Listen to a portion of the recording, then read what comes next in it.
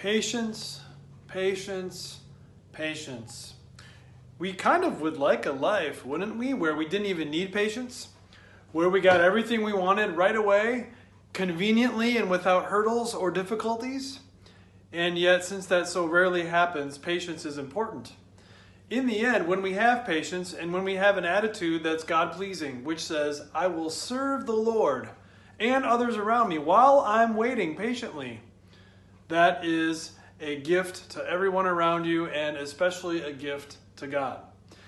David in his life had to learn patience because even though God had anointed him king, it didn't happen right away and there was quite the bumpy road to the palace. So last time we talked about how Saul had been king and then he died and then David would be next in line. And so he became king, not of the whole country though, just of a little part of it called Judah, the area where his people were from and his tribe.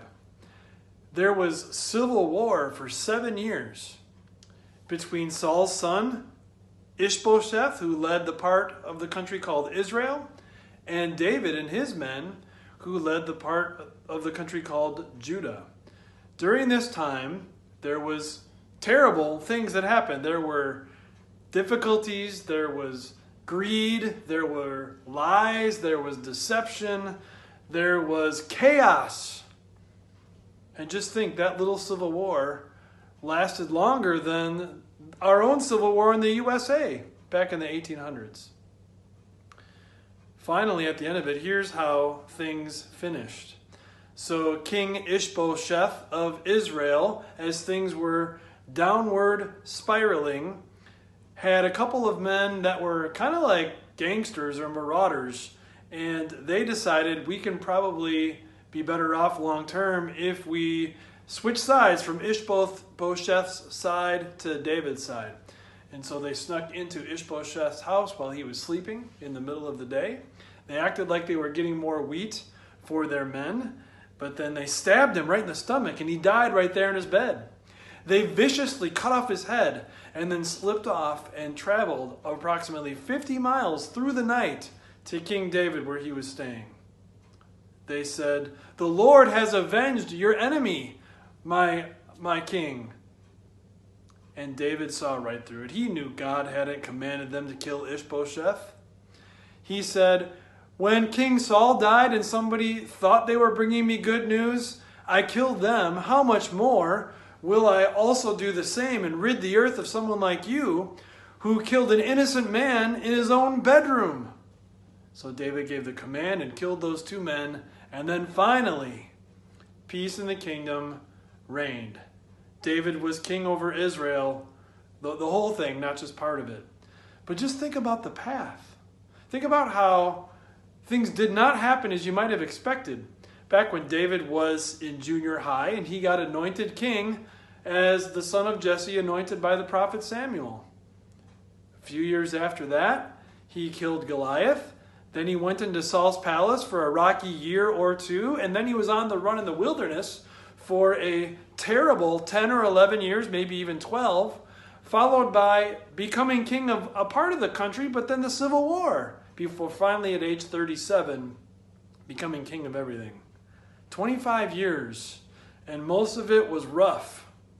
You might think the path that the Lord would have picked for his hand-picked anointed king would have been anointed king as a junior high student, then he kills Goliath, wins a great victory, then he goes and works for Saul in the palace until there's a smooth transition after learning the tricks of the trade, and then hey, he lives happily ever after. But no. A lot of chaos happened. A lot of difficulty. David had to learn patience, and that would serve him well in his time as king, learning how to trust the Lord above all things in spite of his own understanding. Here are a couple of Bible verses describing David finally attaining what God had promised him 25 years before. All the tribes of Israel came to David at Hebron and said, "We are your own flesh and blood.